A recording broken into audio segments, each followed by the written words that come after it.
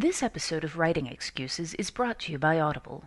Visit audiblepodcast.com/excuse to start your free trial membership. Season 9, Episode 41.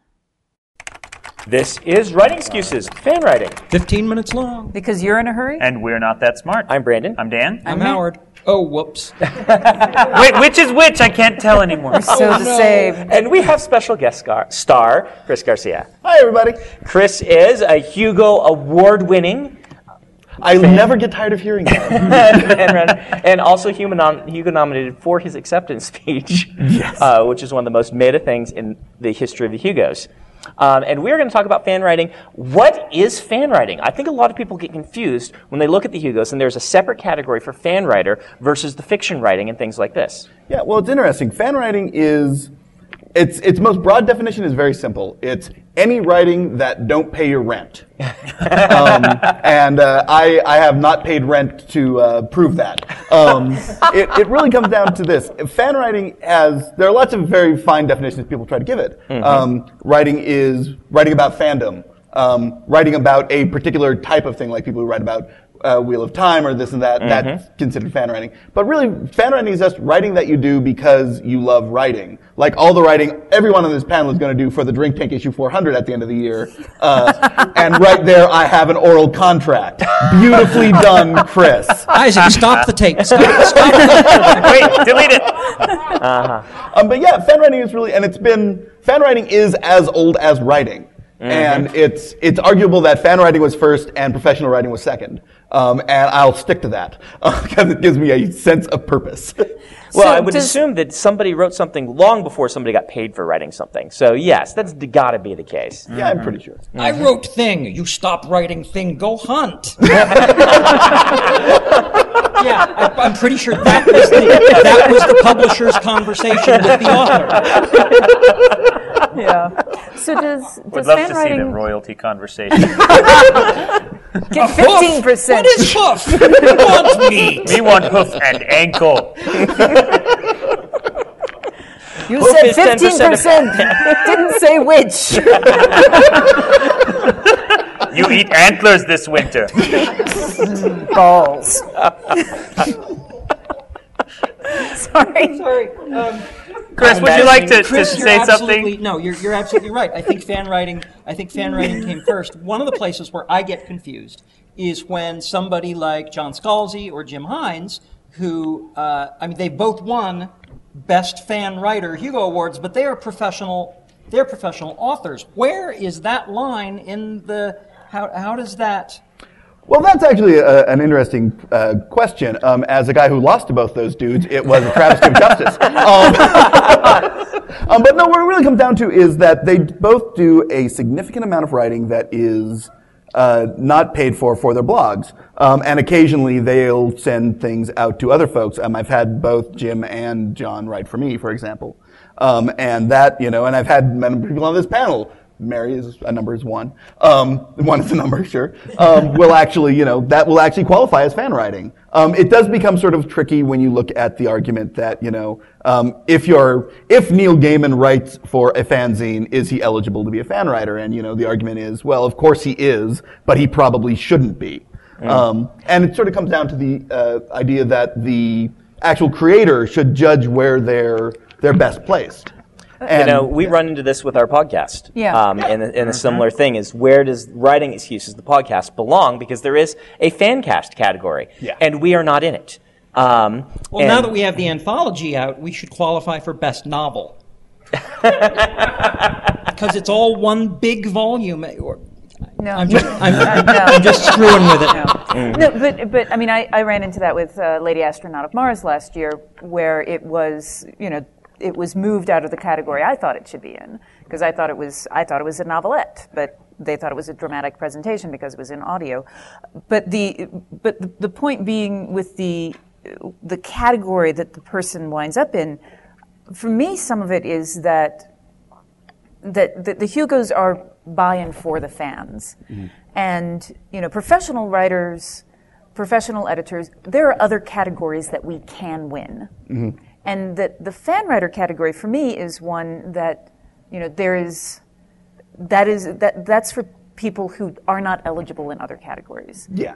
And that's part of it for me, is that I feel like it, even though I feel like it would be inappropriate for me. Like I won't enter a masquerade. Oh, really? No, because there are other awards I can win, and for a lot of the people who are going into a masquerade, that is the award they can win, and it feels inappropriate for me. Oh, interesting. Phil Folio won Hugo Awards 2 years running, I think, for Best Fan Artist back in 78 and 79 or 79 and 80. Got nominated a third year, and at that point he had started submitting covers for the Robert Asprin series, and he told the committee, no, I don't want to be in this category anymore. I want to do this for a living. Now, saying that I think it's inappropriate is inappropriate for me. And this is, again, the And creators. I'm saying that Phil felt the same way. Yeah, and the creators should make their own call on whether or not. Like I think that Jim absolutely, feels and was appropriately in the fan writer category. But I think it varies from person to person, Let's which is what spend makes a little it so bit sticky. less time on categories, and let's talk about actually doing the writing and making a fanzine and kind of the Let's talk about just putting together a fanzine and the history of fanzines, because this is really interesting to me. Yeah. What is a fanzine? Where'd they come from, and how do you put one together? Well, it's really easy. Fanzines came from, actually, and this is sort of the weirdest thing, is that I've been doing a lot of research into, fanzines came out of the sports fandom tradition. Really? There were fanzines in the late 1800s for the various booster groups doing like the New York Giants, all those sort of baseball teams. And oddly enough, boxers and wrestlers. I got really lucky that I got to find there was a classic wrestler named William Muldoon who would eventually become the head of the New York Athletic Commission. And he had a huge fan club, several thousand people around the world. And this is in the 1890s. And so there was a fanzine that was called Muldoon Strongmen.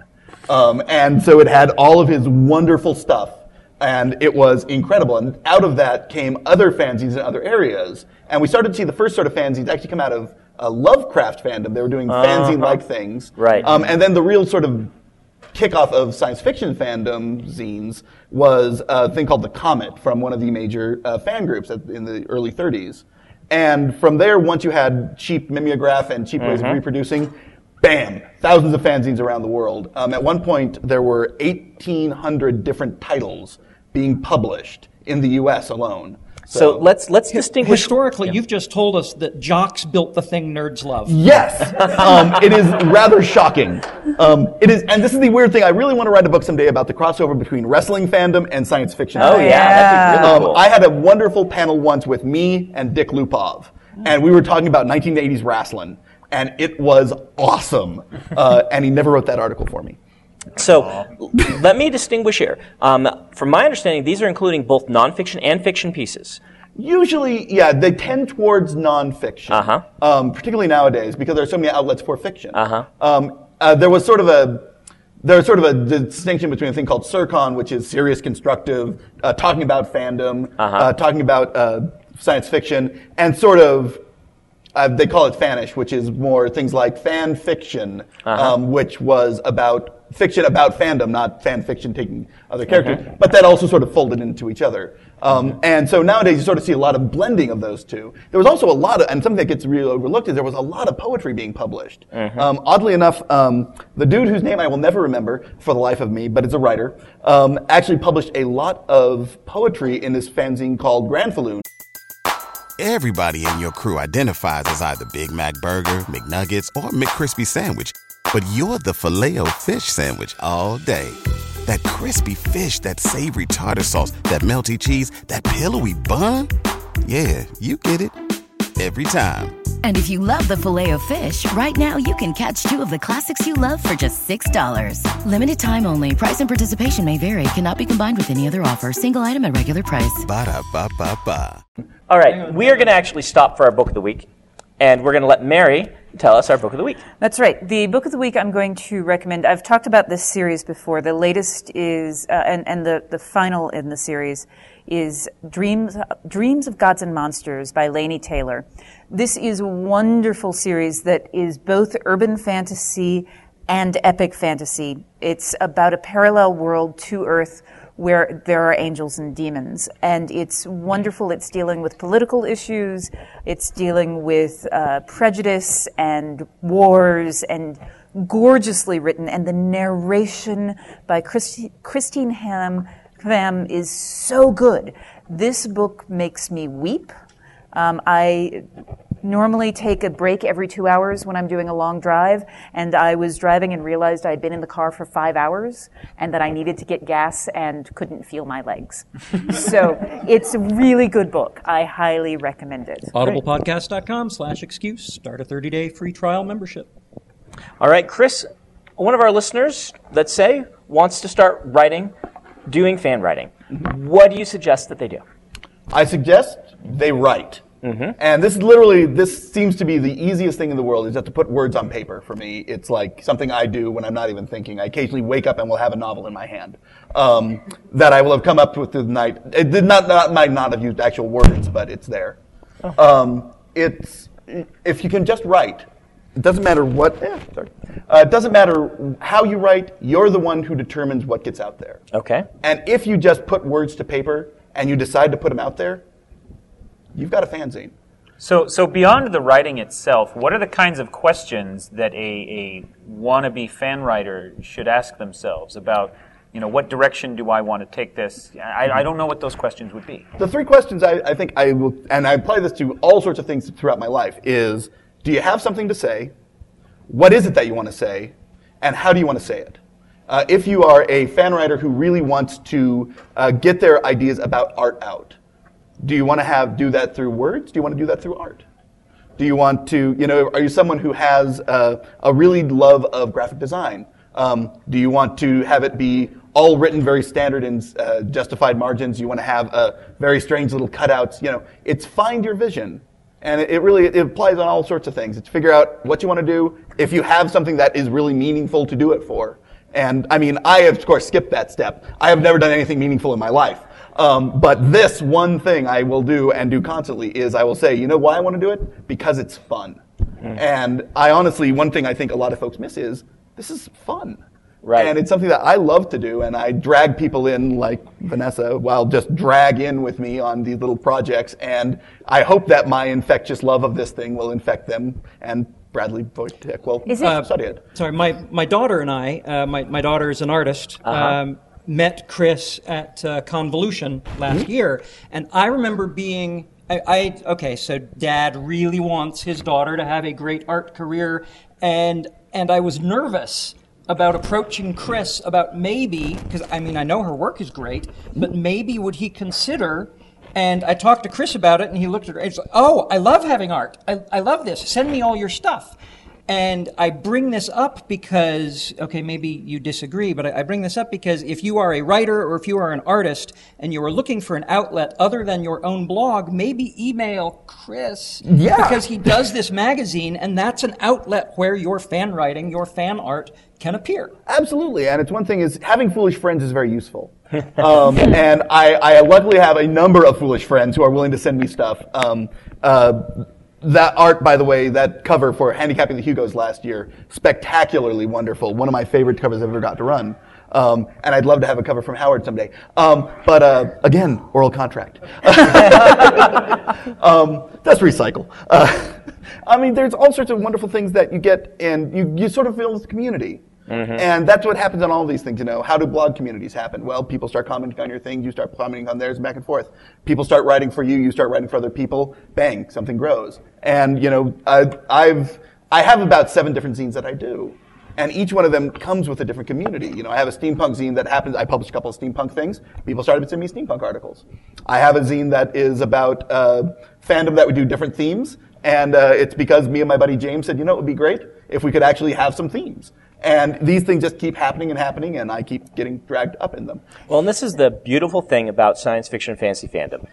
This is the core and the soul of it, that science fiction and fantasy came about really through the fandom roots. Exactly. Most of the writers, particularly if you look back at the golden and silver age of science fiction, these are people who are fans first, that everyone's like, we love this stuff, nobody's doing this stuff for us, let's do it ourselves. And that's where a lot of the magazines, where a lot of the writers came from. And there's this grand tradition of fandom creating its own community long before the internet was around that made it all so easy. And it's why this community is so tight-knit, and it helps people. I have a career today because I went to conventions, and the people who organize conventions and were doing fan writing, a bunch of fans, published my first fiction story. I was a teen, and the people who ran the local fanzine also ran a contest at the convention, and they picked mine as the winner, and that was the first time it was stapled together, and they handed it to me and said, "There you are. You're in a magazine, and you are published." And this is where we come from, and I think we owe a great deal in our community to the fan writers, the fan organizers, and the people who create fanzines. Absolutely. And the jocks. Yeah, and the jocks. We are out of time.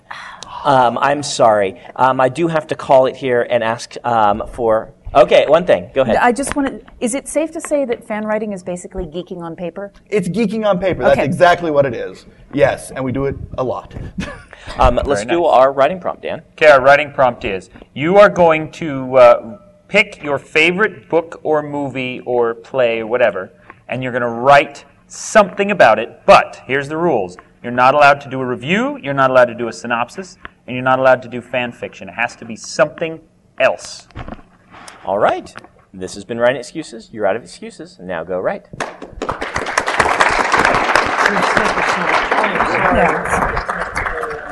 No problem. If you aren't familiar with Locus Magazine, they're a long-standing and respected website, magazine archive, and resource for science fiction, fantasy, and horror. Basically, they're the industry magazine for our genre. They also run the annual Locus Awards, a top-tier award that recognizes new, diverse, and excellent voices in speculative fiction. They tell the storyteller's stories through author interviews, book reviews, curated reading lists, international industry news, obituaries, and more. Locus has meant a lot to me, both personally and professionally. In my career, I've been interviewed by them, and I've also turned to them as a source of understanding who is involved in the industry. Locus is holding their annual fundraising drive to keep their doors open, lights on, and future bright. I'll be contributing to their crowdfunding campaign by donating a cut scene, some original art, and a couple of other things like, do you want to do a one-on-one chat with me? So join me in supporting Locus.